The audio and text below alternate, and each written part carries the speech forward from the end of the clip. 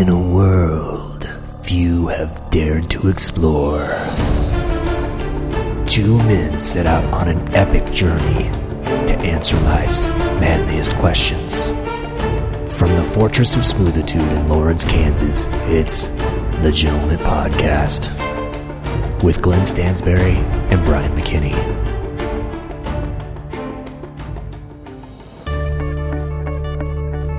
Welcome to the Gentlemint Podcast. I am Brian McKinney. I'm sitting to the left of the claustrophobic Glenn Stansberry.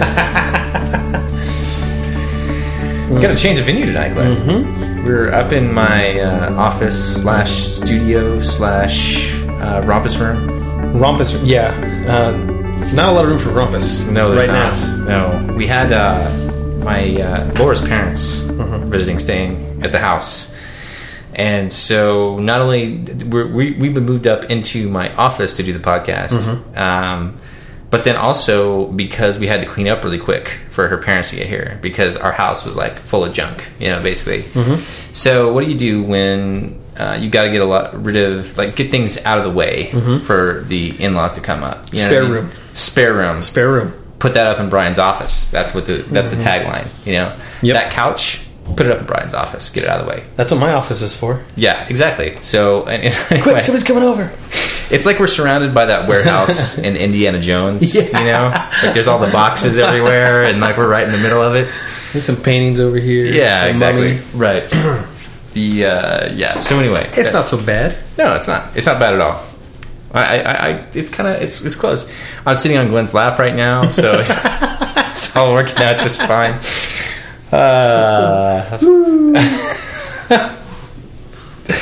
That's not real. That's not a real thing. All right, Glenn. Well, anyway. So, speaking of not real things, we are co-founders of a site called Gentlemint.com. Just hearing it makes my heart flutter. That's right. It gets my heart skipping a beat. Palpitations. Gentlemint.com is a great place to go visit all the time. 100% of the time. Non-stop. It's not one of these sites where, like say if you go to like a CNN or something, you go to CNN, you read the news, you're like, man, that's a real bummer. I don't want to come back to this site for like a week because I'm so bummed out after reading all these news articles. Gentlemen's not like that. Nope. It's always fun all the time, no matter what. Guaranteed, 100%, money back guarantee. If you send us money, we will return that money if you don't like Gentlemint 100% of the time. Guaranteed. It's easy, people. Yeah, exactly. What more of a money back guarantee. It's a beautiful thing, Brian. It is. It's true. So anyway, visit gentleman.com if you want to be happy. If you want to be sad, go to CNN. That's right. That's basically go to HuffPo. That's your choice. Yahoo News. Exactly. Any news provider, basically. Yeah. Anyway, okay. So, and if you want to say you're done reading. You've just read CNN.com, then you went to Gentlemint, and Gentlemint made you feel better, but you're done reading for the day. A great thing to do on your ride home is to plug into podcast.gentleman.com. There you can listen to 62 previous episodes of me and Glenn talking. And if that doesn't get your heart beating, then I don't know what will. That's right. We have... Those are action-packed episodes. That's right. We review beers. We... We make gross errors in judgment. Yeah, we do. And I will throw out random facts that aren't true. That's right. Which you have to go fact check. And I will berate Glenn for throwing out the random errors of judgment that... That's right. Yeah. But he won't fact check either. No, exactly. So I'm it's wrong. A perfect system. I'm really. basically wrong the exact same amount of time. I just edited it out. I'm saying you won't fact check me. Oh, yeah. That's right. I won't. Yeah. So, but we know I'm wrong. When I'm wrong, I just edit myself out. So, like, it just looks like I'm mostly right. Sometimes I throw in, like, an error once in a while for myself because I got to make it look like he can't. Nothing's perfect, so you got to, like, whatever. Right. But most of the time, I get to edit, so I can just, like, if I say something stupid, I'm like, gone. Glenn says something stupid, I'm like, all right, this is great stuff right here. Yeah, exactly. This makes me look so much better.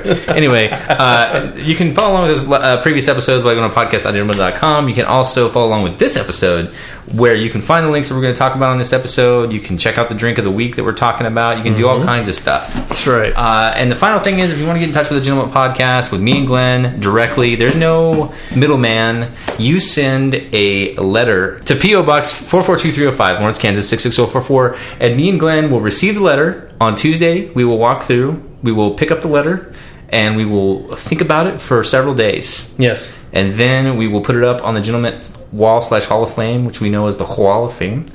And we'll talk about it on the podcast. And then maybe we'll reciprocate with some kind of return postage thing. Yeah. And if you want to get in touch with us, but you're too lazy to use the U.S. Postal Service, which I find a lot of people are these days. Sad state of affairs. You can send us an email at howdy@gentlemint.com. Or hit us up on one of the social networks. End of story. Yeah. There's lots of ways to get a hold of us, but the best, always the best, is U.S. Postal Service. Yeah. Because basically, Brian and I we skip over we skip over to the post office. That's right. Like super literally excited. Skip. Right. Yeah. We're skipping over there, and we peer inside the P.O. box, and we put in the key, it's like pull Christmas. it out, and we throw it in the air, and we jump simultaneously. Exactly, and then high five. Yeah, high five. It's like Christmas, man. Every week, it's great. Love hearing from people out there. So send us a letter, P.O. Box 442305, Lawrence, Kansas 66044. All right, Glenn, let's get into the drink of the week for this week. Let's do this. This is going to be quite the segment.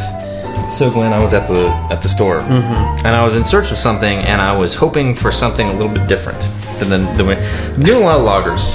Yep. And so I went over there. There was this.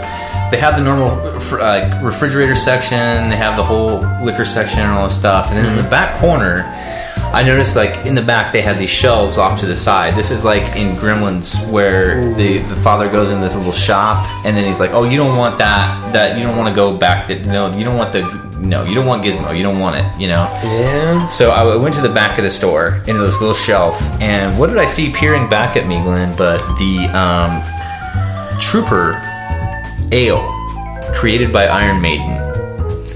And the band Iron Maiden. This isn't a brewery. This isn't a medieval torture device. This is the band. And the brewery is called Robinson's. And apparently they're from Cheshire, England. And I was doing some reading about this brewery, Glenn, and it's a family-run brewery. I don't understand the dynamics of English breweries, because the story was that the person that started the brewery bought a hotel and then started making beer there, and then they purchased other pubs, and then now they own 330 pubs in England, and they brew their own beer for the pubs. Like here in the US, I don't know of anybody that brews their own beer and distributes it through their own pubs that they own. Do you know what I mean? Yeah, I'm sure it happens, but it's probably not that prevalent. So anyway, I thought that was kind of a cool story, and I don't know how this came about. I really don't. Apparently, Bruce Dickinson, Iron Maiden's singer, is he's really big into beer. I'm not sure, but anyway, the story behind the song that inspired the beer, which is what I found was pretty intriguing, was. It was originally inspired by the Charge of the Light Brigade. It took place at the Battle of Balaclava in 1854 during the Crimean War, when 600 British cavalry courageously charged the massed Russian artillery. This gallant but foolhardy assault resulted in a massive loss of life. Sorry, that's not funny. Massive loss of life. And came about due to a misunderstanding of an order given by the commanding officer, Lord Raglan. Whoops. No, I said stop. Yeah. Where did you go? So, yeah, I don't know. I don't know what the story is. I know nothing about British war history. It's sad because 1854, I think I know about the Civil War and all this stuff that happened in America in the 1800s. I had no idea that there was the Battle of Crimean War. You know anything about the Crimean War, Glenn? Not really, just that it happened. Okay. I know it was there. I think I need to check this out and find out what the story with this is. This story that you just told, Brian, is not a good omen for the beer. That's what I'm wondering. Basically, interesting choice. We're saying that this beer is a failure. It's inspired by failure. It was a courageous effort, but it failed. Now, I would say this: for the beer's courageous effort, the artwork on the front is pretty awesome. It is. Yeah, it is. This is some classic Iron Maiden artwork. Look, I don't know if you can get this wherever you are. I'm not sure. This was the weirdest thing. I just happened to see the Iron Maiden, and I was like, okay, well, I got to try this then. And it says Bruce Dickinson. He developed a beer which has See, this is the thing I'm wondering. Did Bruce Dickinson actually develop this beer, or did the brewers at the Robinson Family Brewing Company develop this beer and slap Iron Maiden's title on it? I don't know, but the flavor description sounds tasty. Malt flavors, citric notes, unique blend of Bobek, Goldfinns, and Cascade hops. Dominate this deep golden ale with a subtle hint of lemon. Okay, this is going to be very interesting. British. Okay, yeah, it is very British. Okay, be careful. You might want to do that over here in case it... I don't know. I can't... Okay. I'm not sure. We've had problems with beers blowing up before, so... Okay, I need to under it a little bit. Okay. It didn't blow up at all. Look at that. All right. Cheers, Brian. Clinky. There's no glass clinking.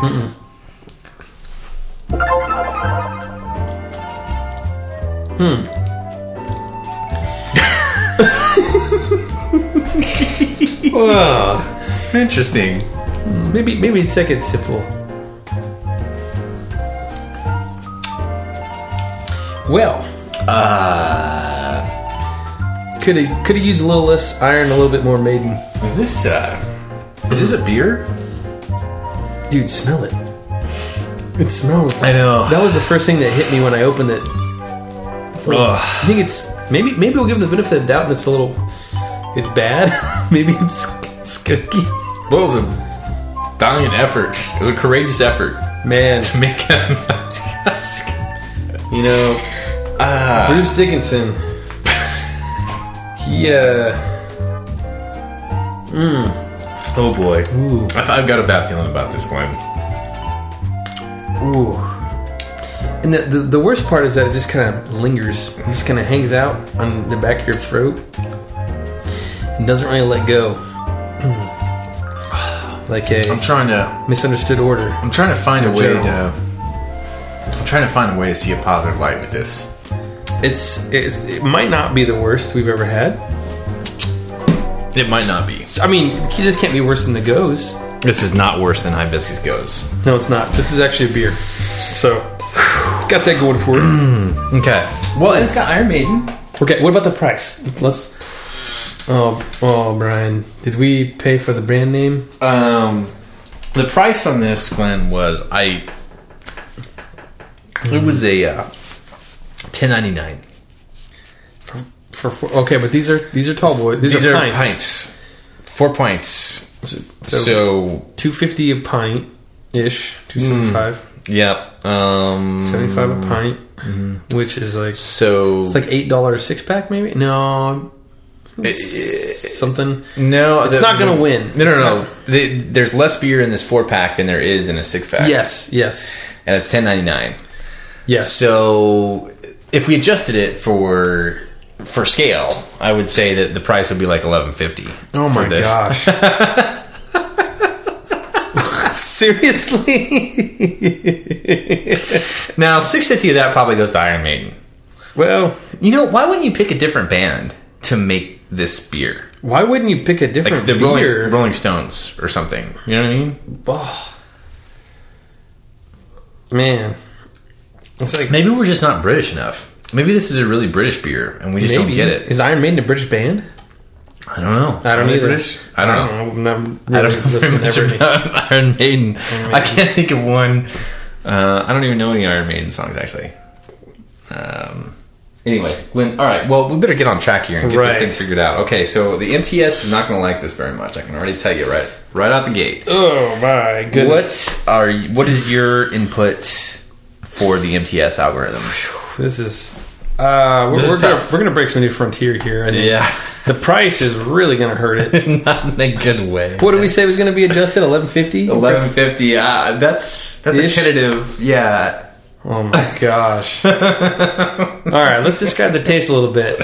Imagine Windex. Imagine taking PBR, right, and putting it in a rain barrel. Mm-hmm. Having it sit out for a while, and then spraying a couple sprays of Windex in it. Yeah, maybe some Elmer's glue. Yep, or something. Mm-hmm. Shake it up. Shake it up. Get Iron Maiden seal of approval. Have Bruce Dickinson christen it. Yeah. And whammy. All right, so wow. All right, so I mean, okay, it's not hoppy. It's not hoppy. Nope. 35 IBUs. It's not tasty though. It's not tasty. That's a problem. 35 IBUs. 35 IBUs. Jeez, not that it matters. According to the dark web. Yeah. All right, I'm gonna say, gosh, this is just like the most unscientific. It's what do we give the goes? Let's get the baseline here because I forgot how bad. What did we do for hibiscus? 5 or 6. Oh yes, this is from episode 24, Burning Heart. The hibiscus goes. Oh, we didn't have an MTS score on this. I didn't put there's no score on it. It was before we were doing the MTS, or if it wasn't, I didn't put it on the website. I don't know what the book goes has for a score. All right. Well, okay. No. I'm just gonna say. Oh! I got it. I'll come back later. Okay. Future Brian will tell you what the score was. Okay. Right. I think so. Okay. So Future Brian told Glenn the score from Hibiscus Goes from episode 24. It was a 3.5. Oh, okay. Thanks, Future Brian. Right. Okay, so he just has to be lower than that. Okay. Well, not lower, higher than that. It has to be higher than that. Yeah. So all we have to do. This is like, let's make a deal. Okay. So all we have to do is try to do a game make show. it. We have to make sure. I mean, Hibiscus Goes is definitely. This is better beer than Hibiscus Goes. Oh yeah. Okay. And I will say, as it gets warmer. I'm starting to taste a little bit better. It is growing on me, actually. Okay. Like a fungus. Kind of like that. Okay, Glenn, so what are you thinking of the MTS? Oh, man. Because Future Brian can also adjust these scores in future time, if said scores are different. This can't be higher than a 7.5, right? No. Can it be as high as a 7? That's pushing it, man. I'm gonna give it a 6.8. Yeah, 6.8. I'll give it a 6.9. 6.9. I actually agree with you. I don't think that this deserves a 7. I don't think so either. I mean, gosh, the price. I know the price is killer. Yeah, that's just not good. Don't buy this beer. Please. Okay. Let me input this in the MTS computer. Let's see what happens here because this is a weird situation. We got. Let me type this in here. Non-standard bottle size. We got pints instead of bottles. We got a 4-pack instead of 6. We got Iron Maiden instead of a reputable brew company. Right. It's an English beer. It's 4.7% alcohol. It is 35 IBUs according to the dark web, and it is $10.99 for the 4-pack of pints. So let me give it a second and see what the MTS computer comes out with on this beer. This is the palette.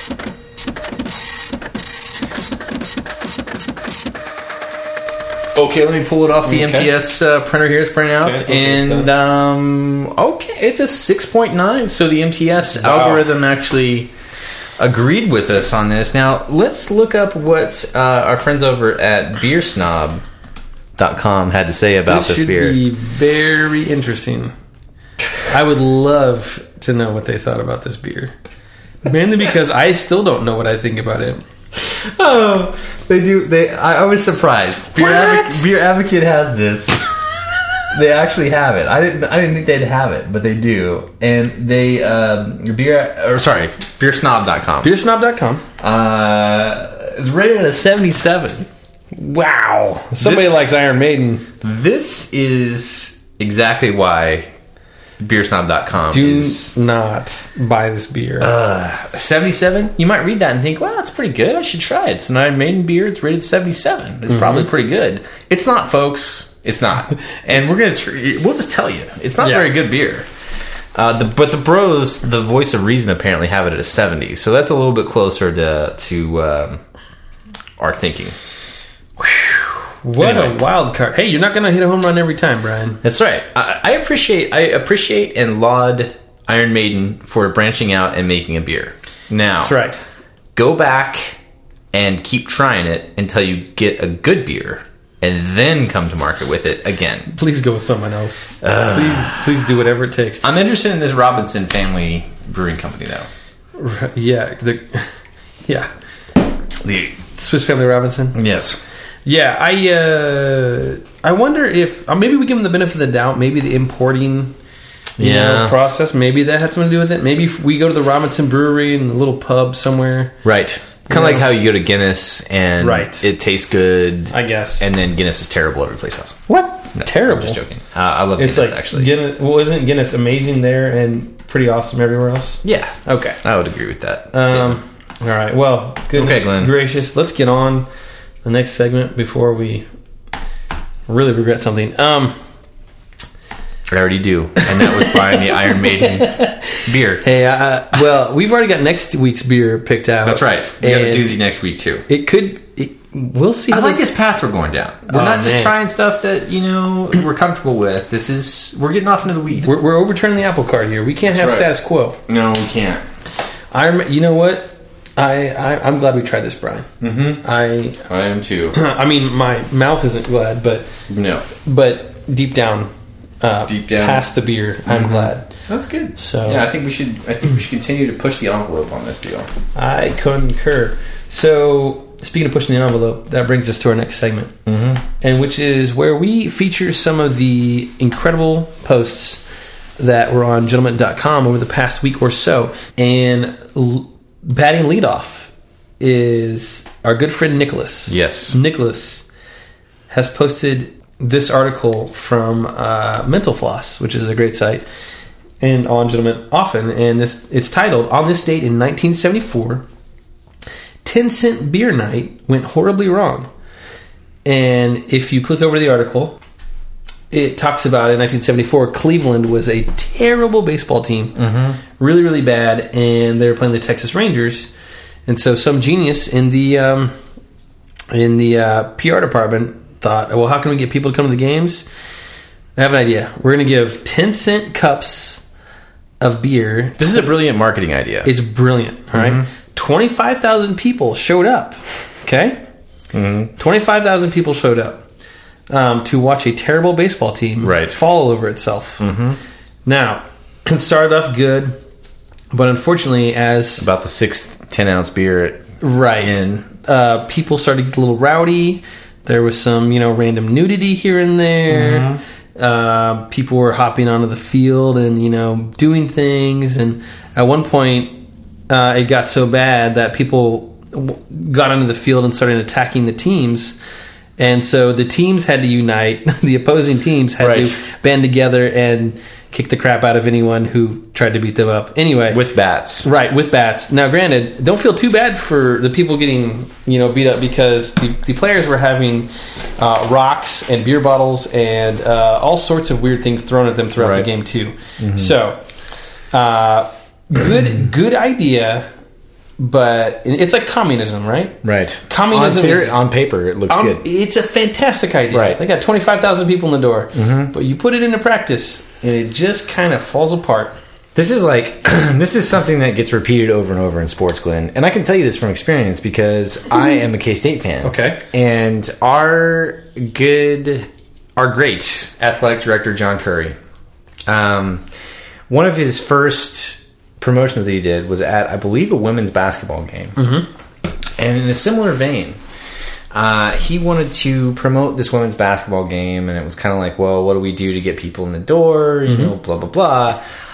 I got an idea. Free hot dogs. You show up to the women's game, free hot dog. Wow. So they did this big promotion, free hot dogs, and it was like waiting lines to get into the place. What? Like free hot dogs. Everybody wants to come watch it. I will say that the K-State does have a decent sized following for women's basketball. They've been historically, in the last decade, they've been pretty good. But anyway, everyone in Kansas came to this game. They run out of hot dogs. People are burning John Curry in effigy outside because of their lack of hot dogs. I mean, people were so angry. They ran out of hot dogs. Everybody wanted to just destroy this guy because of it. Okay. And it was one of his early decisions and everything like that. So people are kind of, he's the new guy. He makes a decision like this. It falls apart. And then people get pissed, but it wasn't alcohol. It was hot dogs. So sports fans can turn on a dime on something that doesn't work out too well. Man, it's a tricky thing. But with this story, I think the whole problem started with making really cheap beer at a sporting event. That I understand now why I have to pay $10 for a beer at a baseball game. It's because of these people at this game. Yeah. If you had cheap beer, if they had Buck Night for beer, at the Royals game. Do they ever do that at Royals? They do Buck Night. For beers? No. I was going to say. No.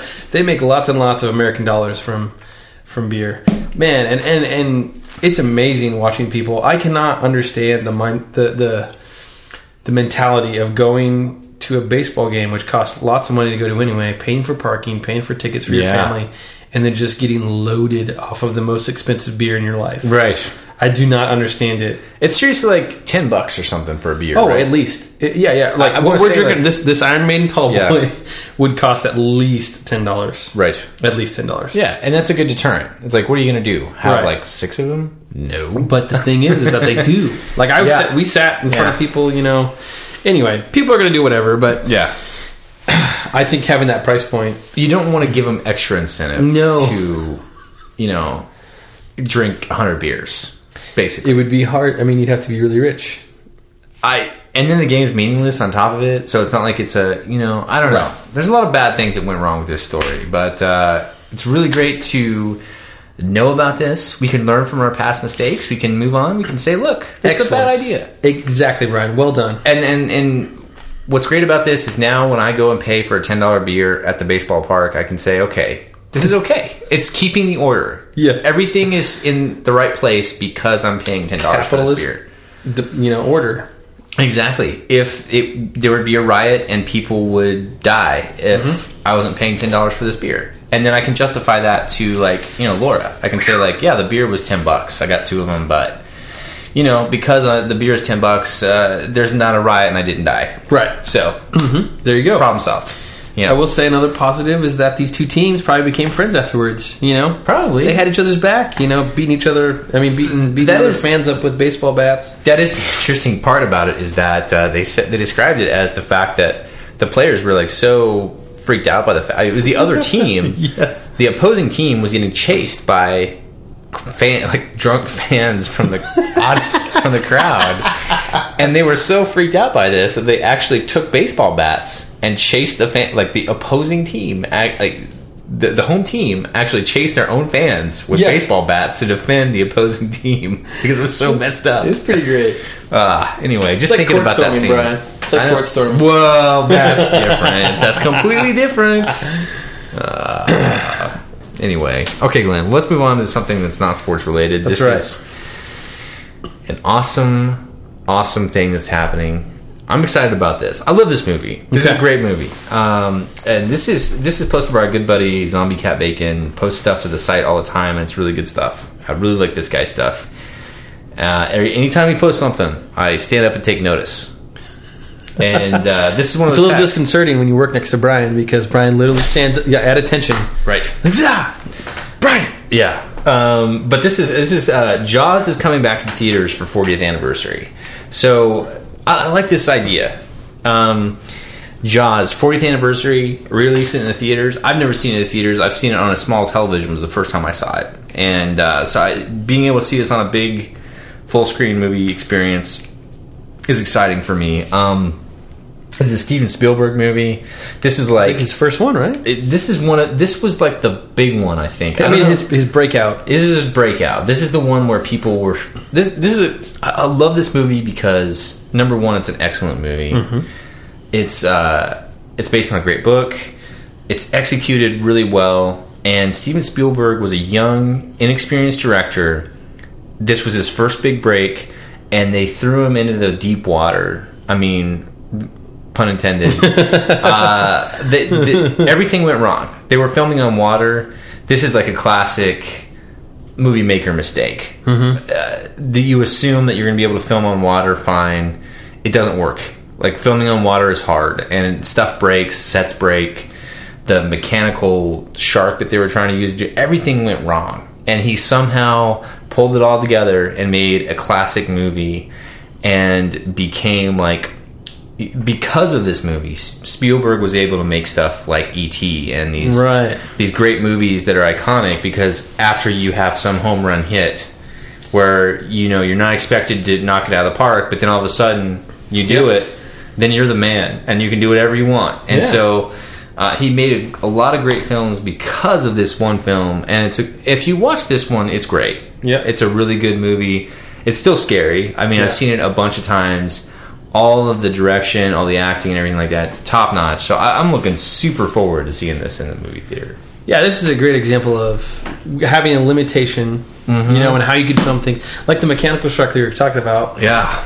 They had all these problems with it, and so basically they shifted, instead of the focus from being on, because they wait forever to show the shark. Exactly.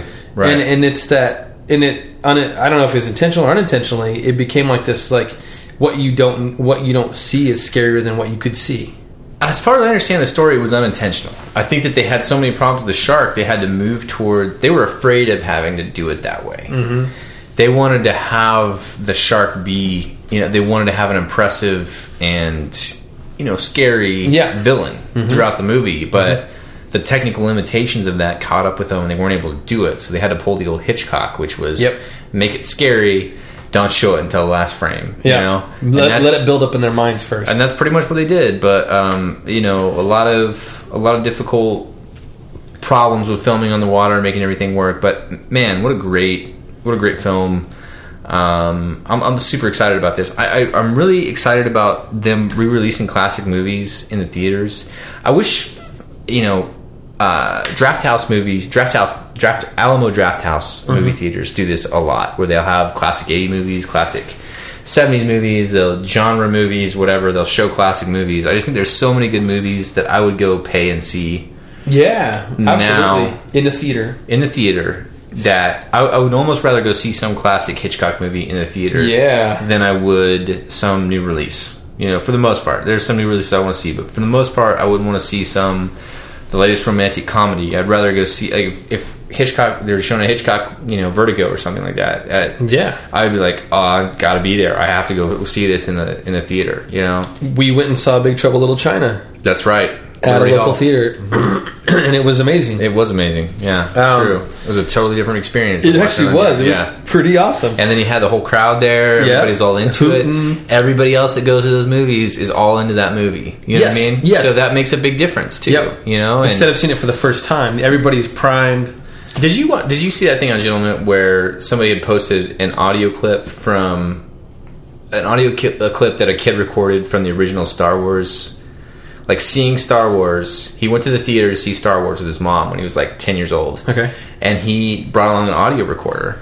And so he had an audio clip of the audience's reaction from the first Star Wars. It was pretty interesting. Anyway, the point is, like, that there was this real reaction from the crowd. Everybody was, or, you know, like, you know, just the whole, like, reaction from the crowd. And they were saying that, like, that doesn't really happen anymore. You know, you get it, like, people laugh at comedies, but you don't have that full-on, like, people were gasping and laughing and, like, just together were, like, enjoying that movie, you know? Yeah. And so anyway, I just, that, you get that vibe when you go to see a movie like that, because all the people that show up for one of those classic movies are all so into it that it's definitely a really unique experience. So anyway, people that show up for Jaws are going to be all jazzed about seeing it in the theaters. I'm going to be there. I want to go see this one in the theater for sure. So Well, that'll be fun. Jaws. I'm looking forward to it. As long as Steven Spielberg doesn't pull a George Lucas and like make the sergeant fire Jar Jar first or something. You know what I mean? Jar Jar Binks is in Jaws. Yeah, exactly. Yeah. Yeah. I don't know, man. That movie scared the crap out of a generation or three of beachgoers everywhere. Yeah.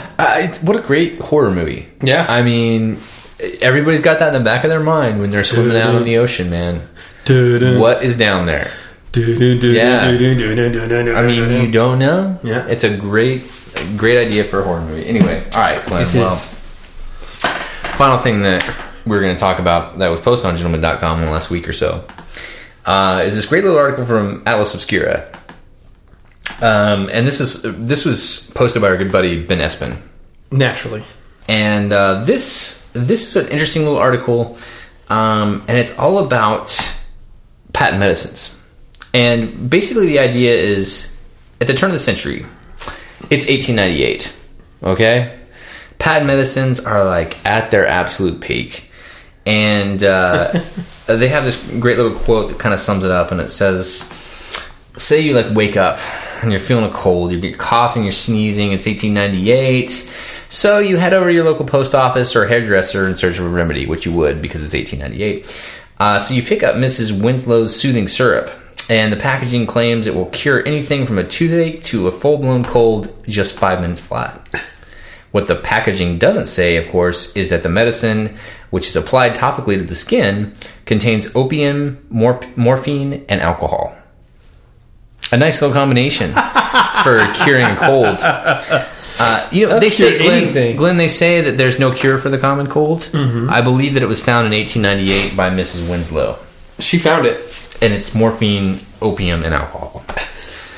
Also cures glaucoma. So anyway, there is this great little story about where there's this Library of New York Academy of Medicine found a lot of these old advertisements from the turn of the century, and they preserved them. They're available digitally, so they went through some of these, and they took some of the advertisements and kind of what the claims that were made by them before there was any regulation, and all these charlatans basically took things like heroin, cocaine, and opium and morphine, and threw them in with other things. Sugar.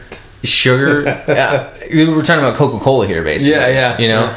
And went to the corner and said, "Oh, you're going bald? Try this morphine sauce I made." And tomatoes and morphine, right? And that was the medicine, and it was $10, and it was like, all right, And so there was no regulation at all. And then it became this huge problem because all these people were they were making up all these fanciful stories about everything that would cure, selling it to people, and people were basically taking cocaine. And yeah, my cold feels better. Of course it does. Everything feels better. But now I have a cold every day. Yeah, exactly. So it became a problem. Regulations had to happen. Then we have the modern FDA to crack down on things. But one of the most interesting things about this story, Glenn, was at the very end they talk about the Bayer Company. And the Bayer Company actually still makes, as we know, aspirin. Mm-hmm. But they also, at a certain time, they have this advertisement, and it's for Bayer Heroin. Heroin, the sedative for coughs. Oh. And many other things. A sedative for lots of things. Exactly. But Bayer is one of the only companies that still survive. They've got a link to... They show about, 15 advertisements. And Bayer is the only modern company that actually survived this. And I assume it survived because they had focused on aspirin, which they've been selling for the last 100 years. Boys, we got to get out of the heroin business. It's not working out for him. So anyway, Glenn, sales are great, but yeah, clientele. Hello. But no, I was thinking about this because of the drunk history thing. Yes, they have a drunk history episode about Coca-Cola, and it's very similar to this story where this guy was just making these patent medicines, which were basically just tossing liquids together. It's basically like the Iron Maiden beer. You're just throwing stuff in a bottle and trying to sell it out, And Coca-Cola was initially cocaine and wine, basically, and sugar. it's pretty close to the original. I mean, today's recipe is, Yeah, exactly. pretty close to that, I think. Right. So now they take away the wine and cocaine, and you got a delicious beverage. Dude, they don't even have real sugar in it anymore. Right. It's corn syrup. Yeah, so it's about as far now away from what it's crazy. Yeah. Look, Glenn, every startup needs some kind of extra juice to get started. That's right. You know what I mean? Yep. So for Coca-Cola, it was like all it needed was a little bit of cocaine and wine, and then it was 150 years of success. Cocaine and wine. New Coke. So anyway, Glenn, I don't know. I'm glad I'm not in the patent medicine business. But it seems pretty awesome because unregulated, unscientific. Maybe it does, maybe it doesn't cure whatever. I don't know. But it sure feels good to drink this. It sounds like the self-help website business. Yeah, it kind of does, actually. We need some regulation for all the self-help websites. Right. Hopefully there's no regulation on manly content. That's the only thing I care about. We make various claims on Gentlemint.com that probably in a court of law will not handle it. As long as they don't listen to the podcast. Right. Our lawyers don't listen to the podcast. They visit the site from time to time. Our lawyers hate us. Yeah. They're not going to... Well, anyway. All right, Glenn. Well, let's move on. It's time for the Gentleman Toast for this week. Oh, that's right. Glenn, this is a great little toast. I like this toast. I like this toast, and I'm also pissed about it. And I'm going to explain it in a second here. This was posted by our good buddy Damon. Our good buddy Demon. Yes. We established the fact that his nickname is pronounced Demon. Yes. And I butchered that. I'm sorry. This is a video called the Dustbowl Revival, which is a band featuring Dick Van Dyke. And Dick Van Dyke, legendary Dick Van Dyke, stars in this music video. And the music video concept's really simple. The band's playing outside. He's trying to dance with his wife. Dick Van Dyke is 89 years old. It's an 8 and a 9. Dick Van Dyke looks cooler than I do. Yes. And I am 50 years younger than him. Yes. I'm more than 50 years younger than Dick Van Dyke, and he looks cooler than I do. And don't take it personally. He dances cooler than I do. Yep. He seems to be more with it than I am. I don't know. I'm pissed off about this because it shows me that Mr. Van Dyke is the man, and I have a long way to go before I can achieve anything close to my desire of being a manly man.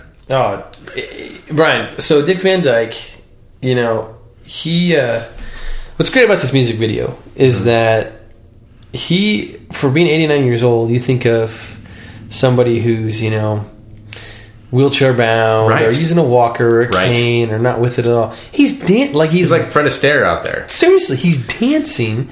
He's getting props. He's dancing around, and it's not easy music to dance to. It's like this old timey ragtime stuff. Yeah. And he looks cool as hell. Not a problem. He looks cool as hell dancing to ragtime. No big deal. That's hard to do. Like, that in itself is hard to do. It's very, very different. Also, Dick Van Dyke, he's 89, and I think his wife is 46. Could be. I can understand why. I can understand the appeal. So here's the thing. Imagine that your future wife was born today. That's pretty much how this... Wow, that's really weird. I never thought about it like that. Yep. Whoa. I have a 1-year-old daughter, so you better get your... That's really watch weird. Your eyes, Brian. That's weird, man. Isn't that crazy? I never thought about that. I think he was married previously. Yeah. I think she maybe... I don't know the whole story about that, but yeah, she's... Because he starts dancing, he's trying to get this lady to dance, and you're like, who...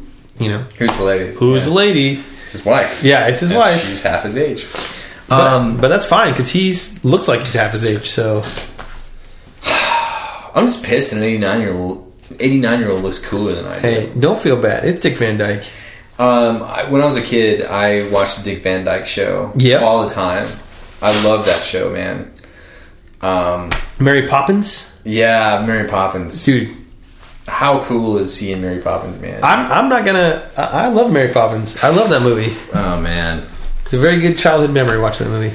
Yeah, it is. Good singer, good dancer. Still a good dancer. 89. Julie Andrews. Let me tell you something. Woo. I aspire to be as spry as this when I'm 89. And how cool is it that Dick Van Dyke, this band, called him up and was like, hey, do you want to do a music video? And he probably didn't know who this band was or anything like that. And he's just like, sure. Come over to my house. Yeah, come on over. We'll do a music video. All right. Can I dance? Yeah. Okay, good. Yeah, exactly. So, I don't know. A toast to Dick Van Dyke. To Dick. A gentlemanly... A spry 89-year-old... Man, he is... You know what this reminded me of watching this video? Probably 10 years or so ago, Christopher Walken was in a music video. Yes. Yeah. Fatboy Slim, was that? That's the one. Now, again... but he was a trained dancer. Well, I think Dick Van Dyke is too. Oh, he probably is. Yeah, all those old school guys are probably pretty well versed. But yeah, same kind of deal. Though Christopher Walken was in '89, and he's not 89 now. No, he was probably in his 50s. And that was a pretty highfalutin band at the time. Fatboy Slim was like on fire. This is like Dustbowl Revival. I don't know. Maybe they're pretty big. I'm not sure. They play old timey stuff. I like their music. It sounds good. It was nice. I don't know how popular they are, but it's really cool that Dick Van Dyke. He really pulled it off. He did. Well, for 89, still holding in there. Mr. Van Dyke. He also escaped death recently. Somebody pulled him out of a burning car. Really? Recently, yeah. And the car burned to the ground, and he survived unscathed, basically. There was some kind of a car accident. His car caught on fire. Somebody stopped and pulled him out of the car. He survived, and car's gone. Burned down in the frame. Wow. So, cheating death as well at 89. Nice. Wow. Can you imagine being the guy that pulls him out of the car? Oh, hey. Yeah. Brian's handed me another tall boy of Iron Maiden's. There you go, buddy. Finest here, and I'm. Oh, you're still. Oh, I'm sorry. I'm taking put that back down on the shelf. Well, I'm just trying to. Might as well just get it over with. I'm trying to. I'm looking at it like the patent medicine. Just drink it on down, no matter how it tastes or what's in it. Exactly. Okay, Glenn. Well, now it's time for the hot button topic. Nice little echo in this room. I like that. It is. It's like different. a chamber. Mm-hmm. Glenn, you were explaining to me how the MLB All-Star Game works. Yes. Explain to me why this is a hot button topic. All right, Brian. The Major League Baseball All-Star Game is entirely voted on by the fans. So you are given, I think it's something like 35 votes a day, or 35 votes per email address. I don't know. I haven't voted, but you get X amount of votes, right? And you vote in for whoever. You're talking about the public. The public, anybody. Okay. If you have an email address, you can vote for the All-Star Game, who you want to be on the ballot. And as fate would have it, this is a local story for us because the Kansas City fans have gone to the extreme here and have pretty much voted in 7 of the 9 positions, and a lot of them will be starters. So you vote for 2 players in each position. And many of this, as if the voting ended today, would be starters. Now there could be a late surge. This might even out or whatever, but literally there's like millions of votes separating. So basically, the All-Star team will be the Royals. Right. Now, I'm biased. I'll say it right up front. I think this is hilarious because, I mean... And this has real implications because... Exactly. The winner of the All-Star game gets the division. So American League, National League, the winner, the World Series... gets home field advantage, which is pretty huge. 4 instead of 3 games at home, right? If it goes to 7, which last year the Royals, it came down to 7 games, so they had 4 at home. Right, it didn't matter, still lost, but still home field advantage is pretty big in the World Series. So it's this interesting thing where you have a totally democratic, like it's the Major League Baseball's attempt to like get as much fan interest and right. Whatever attention on their product, right. And it may have backfired a little bit, but maybe it hasn't. Brian, what are your thoughts on this? I was reading about this, and apparently there's only been a couple other times in the past where the voting from the public has been out of step with reality, basically. Whoa. I'm just saying. But in those times, the Major League Baseball has actually overridden the voting from the public to substitute players. But we're talking about, I think, in the 50s and the 80s, that this happened previously, where there was too many players from one team. My question is it any advantage for the Royals to have that many people? Shouldn't the advantage for the Royals be to have the best players on the team for their league? You know what I mean? Yeah, I mean, it's like one of the perks. If you get voted an All-Star, you get, I don't think, if you're a starter, or maybe if you're just voted in, you get $250,000. Oh, so there's some monetary. Okay. But if you're already making, $5 million a year, it's not like, I mean, it's a nice little bonus, but but the only advantage is the home field advantage, and obviously the bragging rights, saying, I was in the All-Star game, right? But I mean, the home field advantage is based on winning the game. Right. So you, as a fan, if it's all Royals, they're going to win. So I see. So the previous time this happened was in 1957. Fans of the Cincinnati Reds, this is before the internet, stuffed the ballot box and elected 7 Reds players to the All-Star game. Yep. Commissioner at the time, Ford Frick. That's like a great 1950s baseball commissioner name. Mr. Frick, what do you think of these implications? Appointed Willie Mays, Hank Aaron to substitute for the Reds players Gus Bell and Wally Post, and took fan voting rights away in future games. Based on that. So what's going to happen now? Well, I think what will happen now, one of two things. They'll either let it ride and just say, well, this is what it... Because here's the thing, Brian. It's not necessarily... I mean, it's not like anybody's cheating here. They created this system... Right. That said, hey, go nuts. They want people to go nuts because they're getting lots of people to their website. They're getting lots of attention over this. It's not a bad thing for Major League Baseball as a company. No, it's not. It's good. Yeah, it's all good for them, for sure. And I was looking this up for like the Pro Bowl for the NFL. Yeah.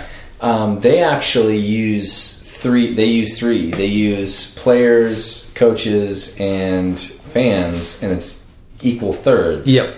So if they need to cook the books a little bit, right, they can cook the books. The players. And there's no implications for the Super Bowl because it takes place after the Super Bowl. Right. You know what I mean? Right.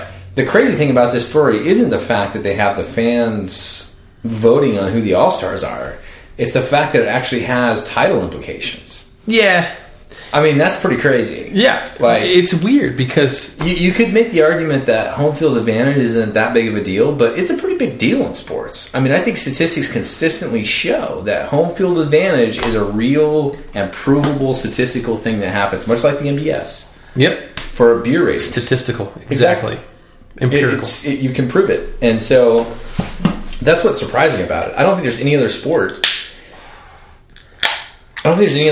where the fans can actually influence a situation that could possibly influence the title game. Or at least have that much power over it. Right. I mean, I guess in a passing sense, if it's a home game, the fans going crazy at different times have an effect on that. You know what I mean? But actually influencing the structure of the title game is pretty crazy. And I don't think there's any other sport that does that. Is there? I don't know. I don't know how hockey or soccer or whatever works, but I think you're right. I think it's pretty this laissez-faire kind of, everybody can do whatever. I think it is. I think on one hand it is a little ridiculous, but I think I don't think you can blame fans. And again, I'm biased. I mean, they're just voting in who they want to go in there. Yeah. So I mean, it's Major League Baseball's problem, right? Because they created a system that said, well, this is an important game, but it's all about the fans, so we're gonna let you do whatever. It's a weird mixing of those two concepts. The real if it gets changes, it's going to be called the Omar Infante rule, and let me tell you why. Omar Infante is the second baseman for the Royals, and he is mediocre.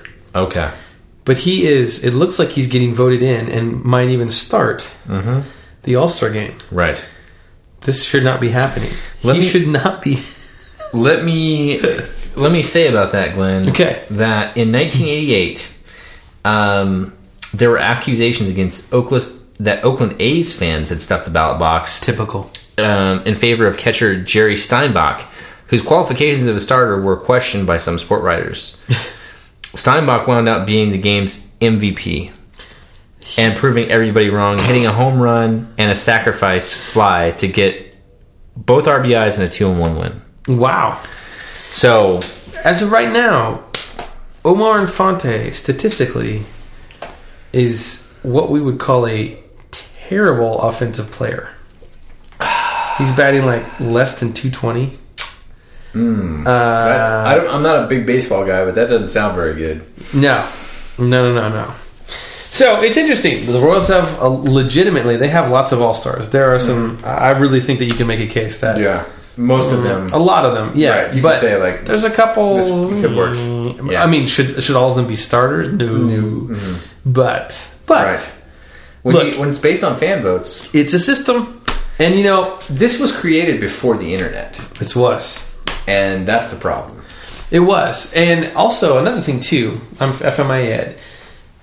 Derek Jeter has been voted in for the last forever because he's Derek Jeter. Right. He had a 20-year career. He really wasn't the Derek Jeter that he, you know, like as he got older. For the whole, yeah. But they still voted him in because he's Derek Jeter. Right. So, it's not objectively... Right. There's other examples of Yeah. like emotional swings Right. in the voting and everything like that, yeah. I kicked the leg. That's all good. Okay. All right. Well, to me, I think if 7 Royals players make it in, as a like unbiased observer, I don't feel like it's creating any competitive advantage. So that No, it's not. yeah, that would be my thing. Because it's so weird is that you're talking about this guy that's clearly not qualified to Nope. be in there. At that point, what's interesting is the Royals fans are actually hurting their team by doing that. In the long run, kind of, yeah. Yeah. I think they just have so many new fans. Yeah. Because of what happened last year, that it was like, Right. oh, all these Royals should be in the All-Star game. Right. You know? Well, I mean, the Royals, what was it, 30 years since they've done anything Right. like this Right. before, you know? Still pretty cool, though. Yeah. I mean, it says a lot about the fans. Yeah. Whether you like it or hate it, it says a lot Right. about the fact that... Oh, I'm sure. I mean, People are coming out of think the about woodwork. like the St. Louis fans that are sitting there like, oh, you... Yeah. Ah. Oh, yeah. I don't know, Glenn. Yeah. They should, I don't know. That's the thing. It's like we need to investigate more about the other All-Star games. I was looking at the NFL one. I don't know anything about the hockey All-Star game. I don't know anything about the NBA All-Star game. College doesn't really have anything like that. I feel like the NBA has some fan voting aspect. I think they all do. I think they probably adopted that as like a way to get more people Yeah. jazzed about it or whatever. Yeah. But I think baseball's unique in that it actually affects. I mean, I fully believe that has a home field advantage has a strong effect on the outcome of the game. It almost made sense when you could write it in. I mean, the internet makes it too easy to game the system, basically. 35 votes per email address. Maybe we should start a new thing. It's like we contract out to Omar, and we get them in. We do what it takes to get them in the All-Star game. Dude, here's the thing. There's already this vote for Omar hashtag going on right now. He's That's what I'm saying. We could totally capitalize on that. Look, all we have to do is say we started the hashtag, okay?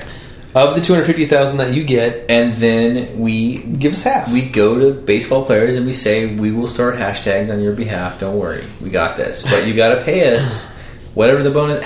What's the bonus in the All-Star game? 250,000. Okay, $100,000. Boom. Guaranteed All-Star. So I went to Gentlemint today, and it's just a picture of Omar Infante. Yeah. Is there something I should know? I'm just waiting for the emails Hey, that we man. get from this. Whatever it takes. Whatever it takes, we can do Whatever it. it takes. We'll get the job done. Social media. Way of the future.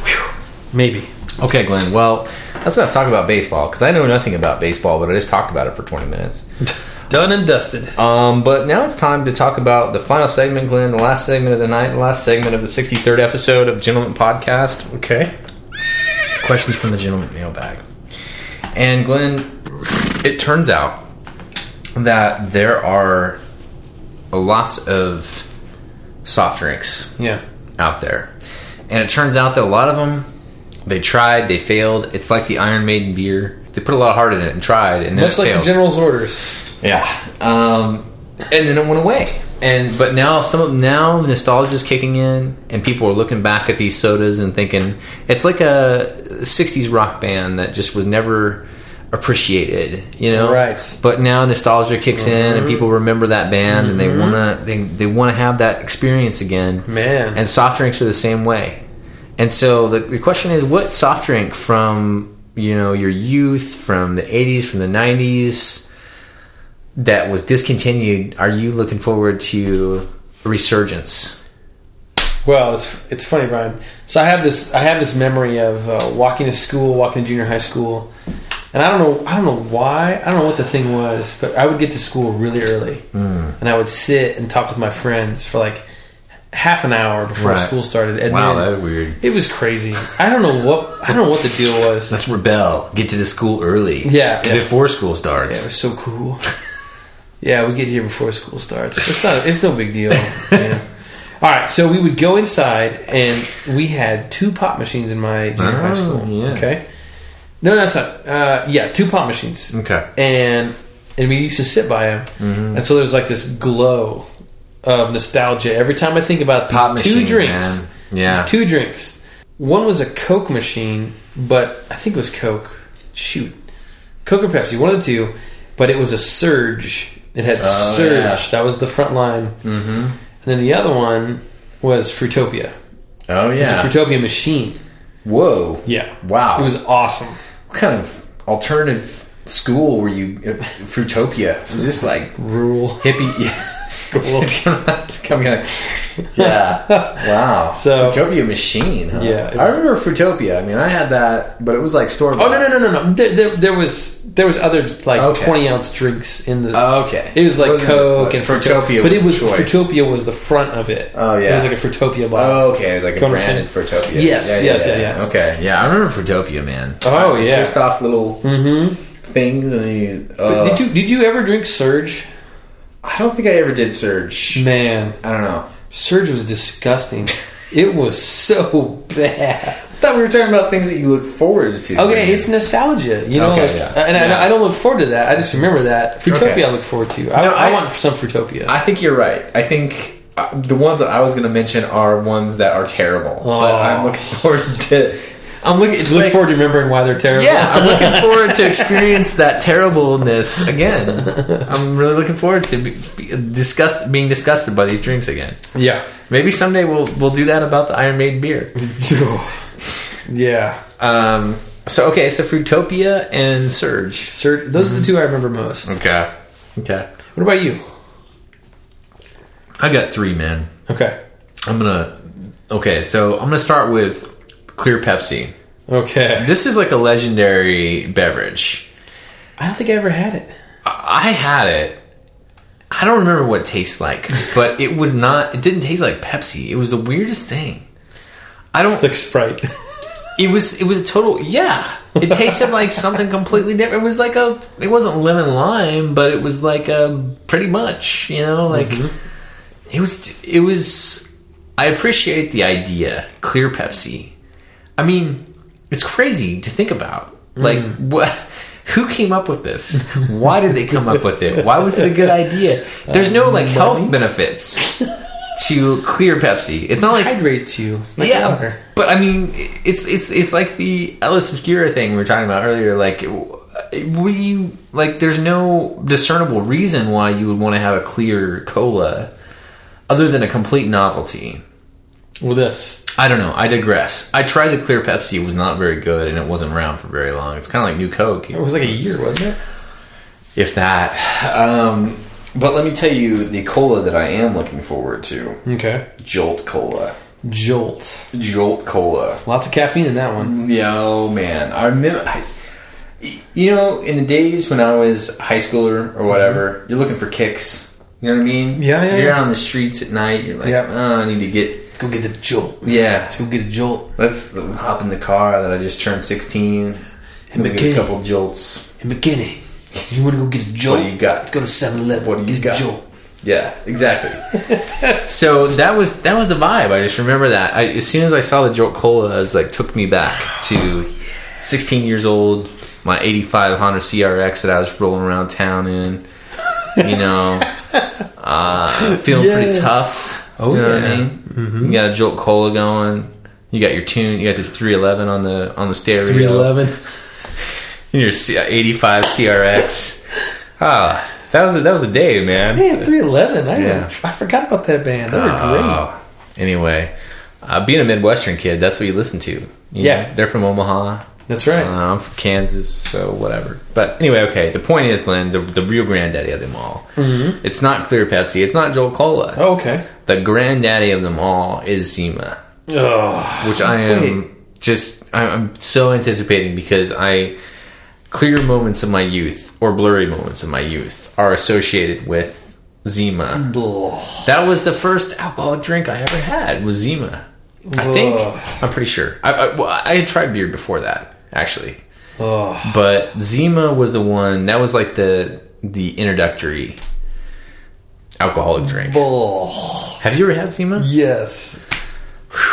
I remember taking one drink. My wife had one. This would have been. I can still taste it. I actually just thinking about it, I can mentally still taste it. It's like a wine. It's like a wine. It's like it's like a bubbly wine cooler. It's like 7-Up and wine cooler. But man, they spent so much money on marketing that. Yeah, they did. How did they not? How did that not continue forever? You know what I mean? Yeah, I thought every hot chick ever drank Zima.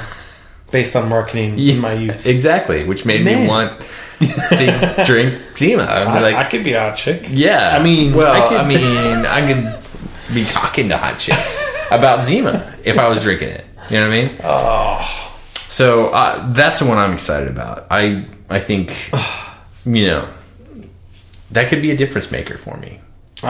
Maybe I relive something. Maybe I find some nugget of wisdom that I lost in my youth somehow. Wow, Zima. I was not expecting that one. I'm excited about that. I think it needs to make a comeback. So allegedly, based on this website, and that's from the dark web, right? It's from the dark web. 1 second here.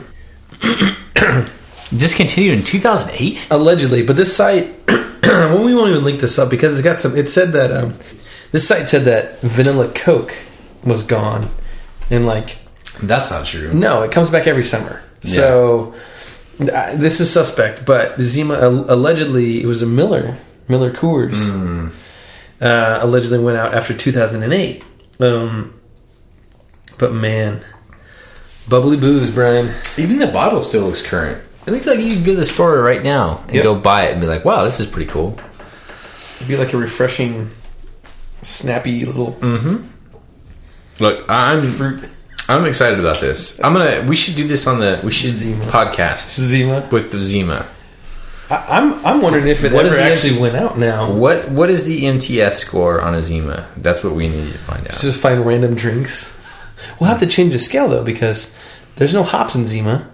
That's true. There's price. Yeah. Zima drink. All right, hold on a second here. It did discontinue in 2008. Oh. Variants were citrus, tangerine, pineapple citrus. I think maybe I had a smear off ice one time. Ugh, I've never had that. That was so painful. Yeah. All right. Well, I'm looking forward to Zima. I'm looking forward to Jolt. I'm looking forward to episode 64. Episode 64? Yeah. Me too, Glenn. I'm not looking forward to Iron Maiden making another beer. Yeah, this is not good. We can say this with authority now that we are 1.5 of these, pints in, and we tried. Yeah, we gave it everything we had. The Iron Maiden is a good torture device. It's a decent band. It's a terrible beer. I was trying to think of a pun with Maiden. I don't know. Speaking of torture devices, though, Glenn. Yes. It's time to end the podcast. Yes. Okay. This was episode 63. We're both looking forward to episode 64, as you just vocalized. Yeah. Stay away from the Iron Maiden beer. Don't do it. Don't do it. pick up some Zima and some Jolt Cola. Yes. Instead. Yes. That's a better choice. Mixing them together. Maybe mix it together. Why not? That was episode 63. Looking forward to episode 64. I'm Brian McKinney. I'm Glenn Stansbury. See you guys next time. Thanks for listening. Good night.